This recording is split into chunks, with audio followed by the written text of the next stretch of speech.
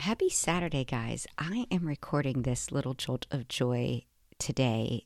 I've never dropped an episode on a Saturday, and I'm not even sure why I felt compelled to do it today, except for this thought has been in my head for a while, and I needed to get it out. So here we go. For those of you that are newer listeners, the little jolts of joy are shorter episodes that I drop just because something has come into my head that I want to share. Welcome to the ADHD world that doesn't necessarily have to roll with my normal organizing and productivity, decluttering types of topics for ADHD moms that I try to drop every Monday, but allows me to, sprinkle in some joy and enjoy this journey I'm on podcasting where I can talk about what I want to.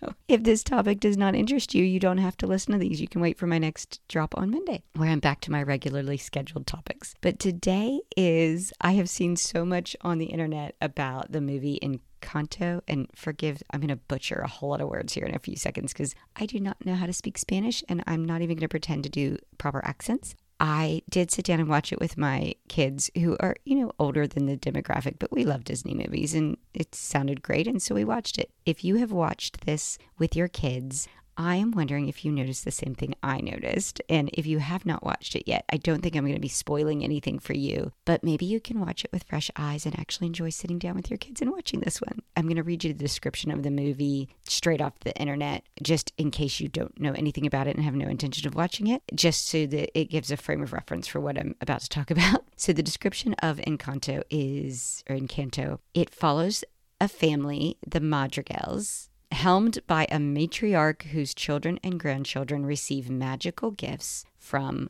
quote, the miracle, end quote, that helps them serve their community in rural Colombia, except for Mirabel, who does not receive a magical gift. It's a lovely musical.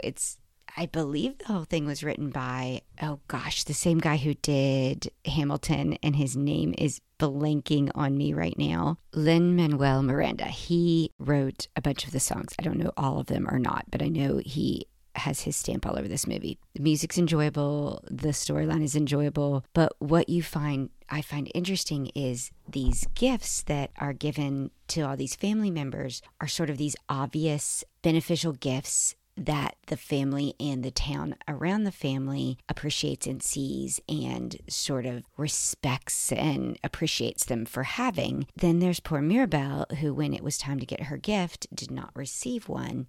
We're a little ways into the movie, and I made my husband hit pause, and I was like, all right, guys, who knows Mirabel's gift?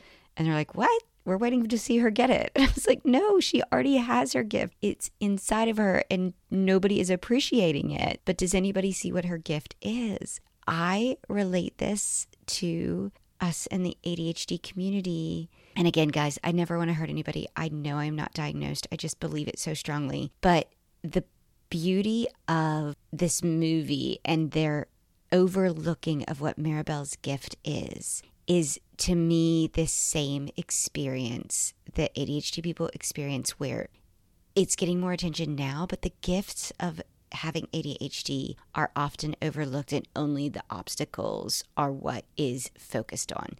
This family overlooked her gift because it wasn't obvious and it wasn't what they considered helpful to the family or the community.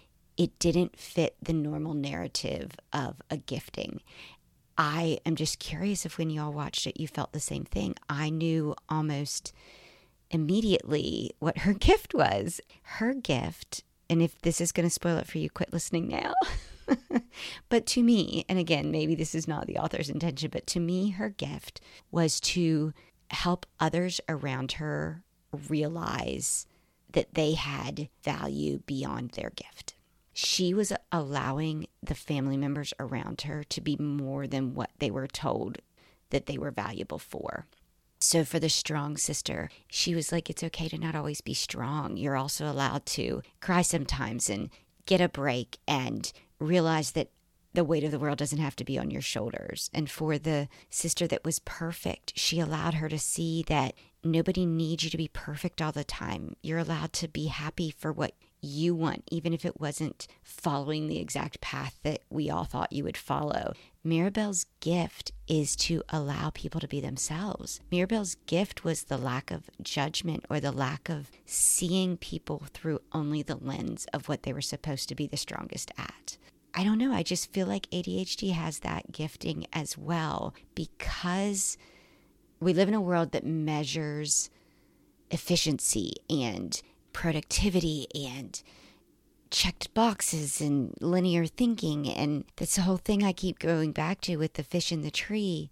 The beauty of the gift of somebody who has struggled is that it might not be a visible gift, but man, it's powerful and it's there. And maybe it makes everybody else around them even better, because they're going to support them even when they're not perfect and they're not strong and they're not checking all the boxes and doing it exactly right, because they know what it's like to not succeed in the eyes of the measuring stick that's out there. This one got really deep, guys. I found joy in the fact that they do appreciate her. And I think the movie still ends with them not even realizing what her actual gift was. But they do appreciate her even in her quote unquote lack of a gift. I just want you to appreciate yourself and realize you have a gift, even if it's not obvious or measured. Just to share a little moment, we have one of our kids was a member of a track team, and he wasn't particularly successful. He wasn't winning any medals or awards. I was more proud of him for tackling it more than anything else. When the time for the banquet came, he was called up and given a coach's award by his coach. And the words that he said is, "This young man has skills that cannot be timed or measured." We're going to get a little emotional right there.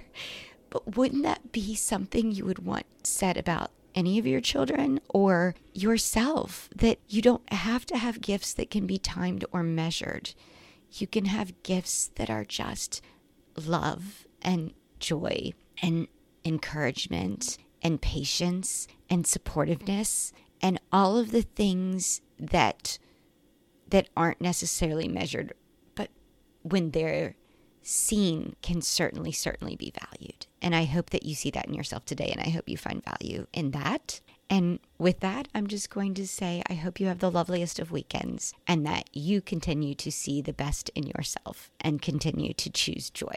Thank you for letting me be part of this community and all of the lovely messages that you send to me, where you feel like someone is connecting with how you think about the world. If that gets to be my gifting, then I feel very, very blessed. So thank you, and choose joy.